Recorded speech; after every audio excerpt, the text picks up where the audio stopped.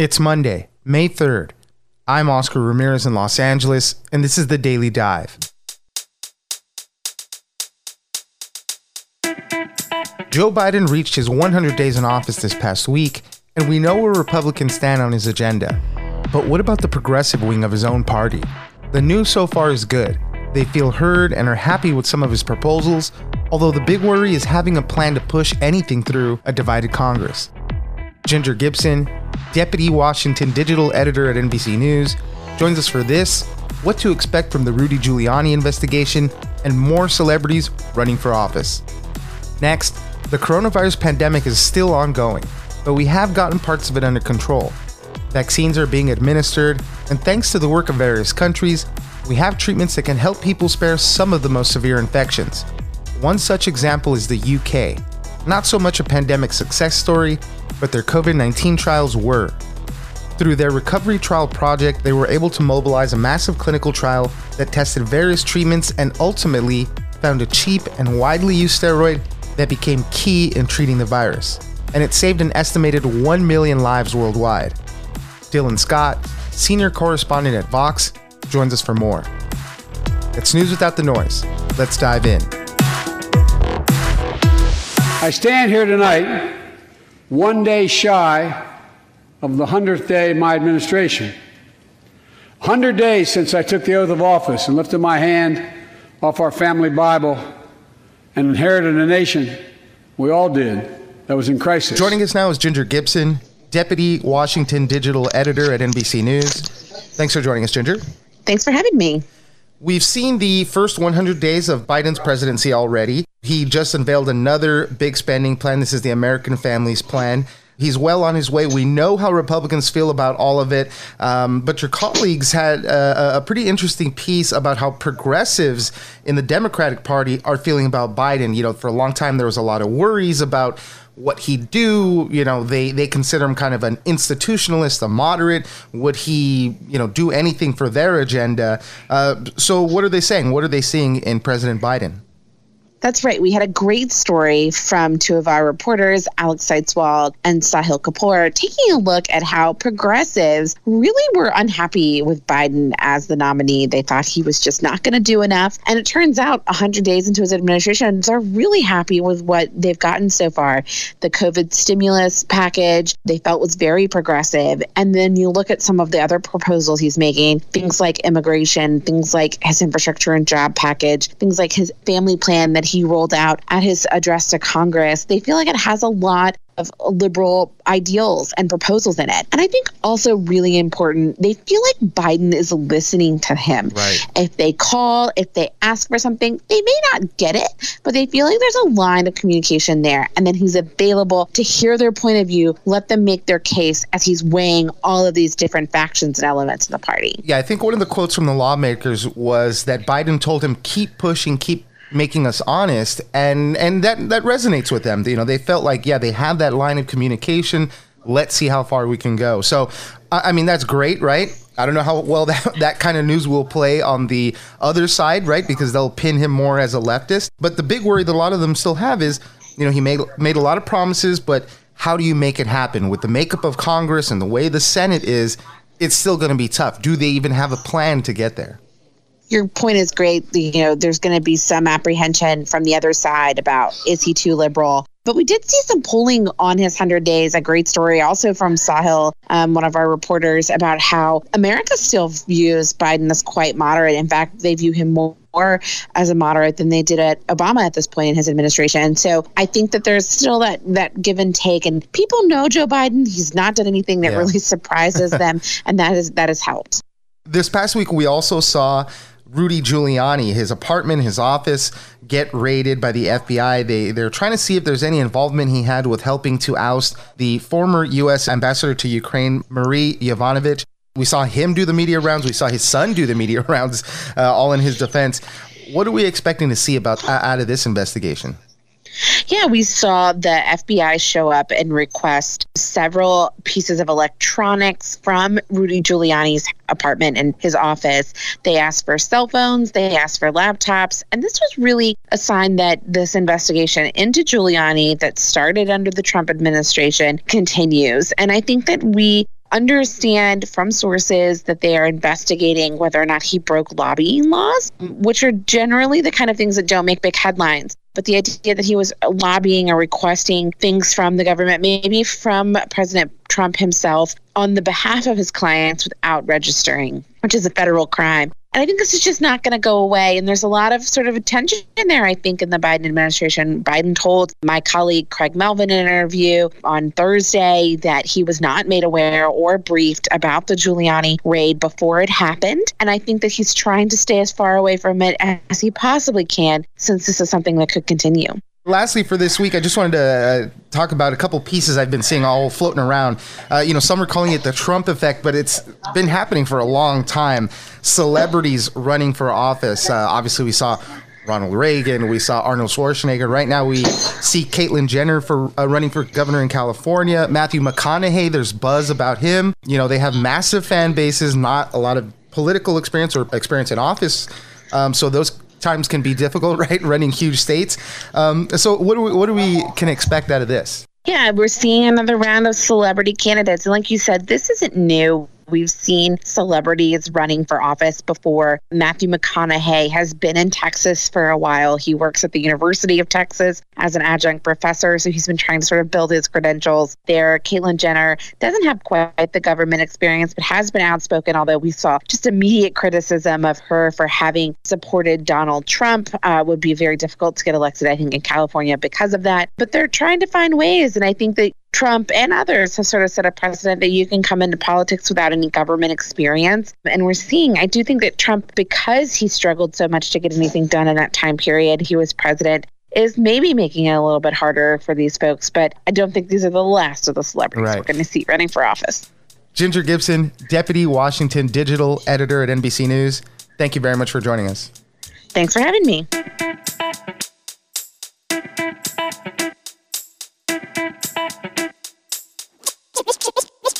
It looks like dexamethasone does work for severely ill patients. They seem to be dying less frequently. And so they wrote up what they knew, they released it, and I mean, it literally seems like in a matter of hours in the UK, and I think almost as quickly in the rest of the world, dexamethasone became a part of the standard of care for COVID-19 for severely ill patients. Joining us now is Dylan Scott, senior correspondent at Vox.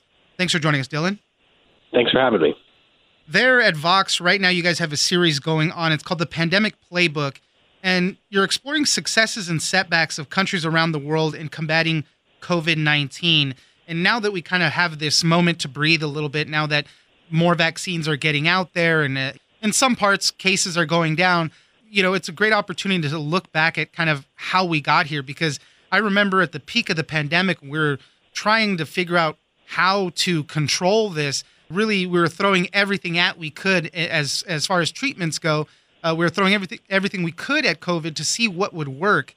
And the UK is a particular success story with this in the form of their recovery trials. The way their national health system is set up, they were able to get a lot of hospitals on board with this and start testing out different treatments to see what would work. And they had two big successes in dexamethasone, which is the steroid that is widely available and used. And then the other one, which I know I'm going to butcher the name, is tocilizumab, I want to say.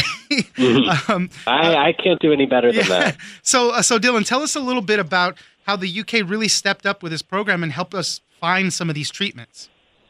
Yeah, so thank you for introducing the project. And the idea that we had behind it was it'd be really hard to try to look around the world and figure out who had the best overall COVID-19 response, because how would you really measure that? And so what we decided to do instead was look at countries that had excelled in a particular way. And the UK, I think, is a good example of this because they've actually, in plenty of ways, they have struggled during the COVID-19 pandemic. They have nearly as high per capita deaths and cases as any country in the world, but they have really stood out in medical research and specifically in researching potential COVID-19 treatments. So like you say, last spring, nobody knew would work on COVID-19. This was a totally new disease. There was no existing treatment plan. Hospitals and nurses and doctors were kind of making it up on the fly. So very early on in February, actually, there was a researcher at Oxford University, Martin Landray, who kind of saw this coming. There were still only 20 cases in the UK at the time, but, it was obvious that that number would soon grow by a lot. And of course it did. And so he was like, all right, we need to figure out what treatments work, but we need to do it in a kind of scientifically rigorous way. He was somebody, his whole life, his work had been like figuring out how to do big trials, big clinical trials, using big data to try to answer really simple questions. And so he thought that that was a model that could work during COVID-19. Because at the end of the day, you just want to figure out, is the patient living or is the patient dying? That's the most important thing when you're in the middle of an emergency. And so he started brainstorming this a little bit, and he reached out to somebody who runs a big medical charity in the UK. And this person advised him to get in touch with another researcher named Peter Horby. And Peter has actually been, for a long time, all the way back to the first SARS crisis at the beginning of the 2000s, he has been thinking about a related but different problem, which is how do we run clinical trials in the middle of a crisis? That's not a very easy thing to do. The whole process tends to move really slowly. He gave the example of in prior outbreaks of, it would take 3 weeks to draft a plan for a clinical trial, and then it would sit in front of an ethics board for 2 more weeks, and suddenly, a couple months have gone by, and you don't really know anything more than you did before. And so those two got together, and they thought, all right, how can we set up a really big trial that just tries to answer a really simple question, which treatments help patients survive COVID-19, and how can we do it in a way that would be as scientifically rigorous as we can do under the circumstances. Right. And so they came up with a model of how to do that, and then they kind of took their pitch to the NHS, which, as I imagine people know, but in case they don't, the UK has a single-payer government-run healthcare system where not only is everybody insured by the government, but the vast majority of hospitals are owned by the government, run by the government. Doctors are employees of the government. So it's this unified health system. And that was really appealing to them because it's all right, we, here in the U.S., if you wanted to run a trial like that, you'd have to get a bunch of different hospital systems to coordinate with each other and agree to share data, and all this kind of bureaucratic obstacles would stand in your way. With the recovery trial, this program that they had dreamed up, they basically took the pitch to the heads because Wales, Northern Ireland, Scotland, and England have their own kind of NHS systems, but even though they're all connected. And so they took this pitch to them and said, hey, we think we've got an idea about how to do this. Would you all be interested? And, this again was when the pandemic was really starting to take off. NHS said yes. And this was about maybe a week period from when they first met to when they were drafting a proposal and pitching NHS on it. And NHS was that sounds great. They sent out a letter to all of the hospitals in the country saying, we think this is really important, and we'd really like you to participate.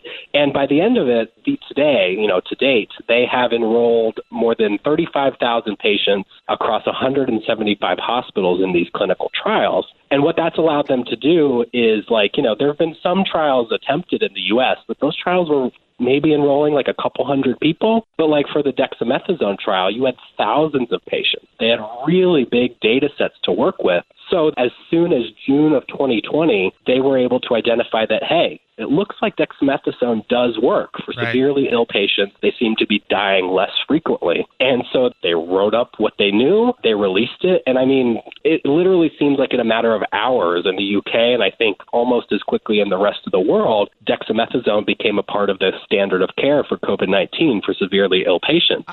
And there was actually an estimate that just came out in March from the UK government that projected that about 1 million lives had been saved because of the use of dexamethasone around the world. So it's really a kind of stunning achievement in medical research to set up a trial this big, this quickly, to get results that fast, and for people to have the confidence in it that it became the standard of care all over the world in just a matter of months from the beginning of this trial getting dreamed up. And I remember when they said, hey, this widely available, very cheap steroid, dexamethasone, could be a game changer, at least right now, while we were still, heads were spinning everywhere trying to figure out how to treat this. And I remember when that came out, and you're right, in the United States, they did an emergency use authorization. Right away, they cleared it. And boom, right away, we were starting to put that into treatment. So in the end, I mean, they tried out 9 repurposed drugs. They did a convalescent plasma one and then an antibody cocktail. But this was the successes that they came out with. Dexamethasone and the other one, tocilizumab. Excuse me for butchering that. Yes, yeah. And those often are used together in treatment. The other big part of this, you spoke about the collaboration between all the hospitals and everybody jumping on board, but the public also there in the UK, very willing to be part of these trials as well to help figure out what to do with it. And that's one of those things where, you wonder how much, the NHS is obviously just kind of baked into the social fabric of the UK and has been for a long time, and people there love it for the most part, though there are certainly issues that come up. And so you wonder, just having that level of trust between the patients and the health system, you wonder how much that kind of created this kind of buy-in for patients. And I certainly wonder, I hope, but I do wonder whether we'd get the same kind of cooperation in the U.S. with our fractured health system and the level of distrust we tend to have in institutions here. But yeah, to your point, I mean, it was funny. I talked to a patient who participated in the that's just what I'm going to call it, trial. And, he was pretty sick. He was on oxygen at the hospital, and to him it was like it's a no-brainer. Like, I'm sitting here, I'm sick, I feel horrible. You guys think you've got something that might make me feel better? Then of course I'm going to do it. It sounded like he didn't think too much about it. It's not like he was trying to be an altruist or anything like that. It was just like, yeah, sure, that makes sense to me. And I did think it was interesting. One of the things you couldn't plan, but that worked out really nicely, was how quickly that dexamethasone result came in. Because I talked to one of the nurses who's administering the trial at a hospital in Cornwall. And she said, it was such a relief to her and just became so much easier to kind of pitch patients on the recovery trial because she could point to dexamethasone and say, like, through this program, we have already found something that works that's going to hopefully get you out of the hospital quicker and certainly make sure that you survive COVID-19. So we've already got that. We've already figured out one thing, and now we're trying to test all this other stuff to see if it would help. Would you like to participate? And so I think having that kind of proof point of like, this can work, like we can find stuff if people are willing to cooperate and take part, really probably proved valuable over the rest of the year because, of course, they have, as you said, they've continued to try more treatments. They still have a trial going now for the antibody cocktail that you mentioned, and it doesn't seem like they've had any trouble at all getting patients to enroll. The only issue, which is the best possible problem to have, is that, the UK has done pretty well on vaccinations, and so the number of hospitalizations has been going down, which means there's less patients available to participate in the trial. But, if that's the problem that we're dealing with, then nothing could be better, right? Right. And the last thing, just to kind of that I wanted to focus on briefly, is these recovery trials were big and very simple. So as you mentioned, are people dying, yes or no? Those are the simple questions. Some of the more precise things, is would it be good for these subgroups, these people that have certain ailments? You don't really get to explore that much, but at least in the quickness of it, in the emergency mode, we were able to get some good news out of all of it. I mean, there were undoubtedly some trade-offs. You lose some of that kind of refinement in the results because, you're just enrolling whoever happens to show up at the hospital. You do have kind of a control group. You set one group aside as a control group. You treat the other group, so you compare the two of those. But, that's about as far as it can go in terms of turning this into a truly random, controlled experiment. And so, you're a little bit at the whim of whatever patients happen to show up. It's hard to, the Peter Horby gave the example of somebody at WHO asking about giving Toke to a 70-year-old diabetic, and he was like, I can't answer that question. We did not study that specific subpopulation. And so that is the sacrifice you make. That's a trade-off you make. I think some of the people who've been, if not totally critical, at least maybe a little like, all right, let's slow down and try to make sure that we're really confident about these results. Some of those people have certainly said, we need to be careful about how we present these results. We need to be transparent about what some of the uncertainty is. But even those folks will say, in the middle of an emergency, this is about as good of a program as we could have hoped to set up. They use words like stellar to describe it. So, I'm yet to really come across anybody who thinks this is not a model for how we should handle treatment research during the next pandemic. Dylan Scott, senior correspondent at Vox, thank you very much for joining us. Thanks for having me.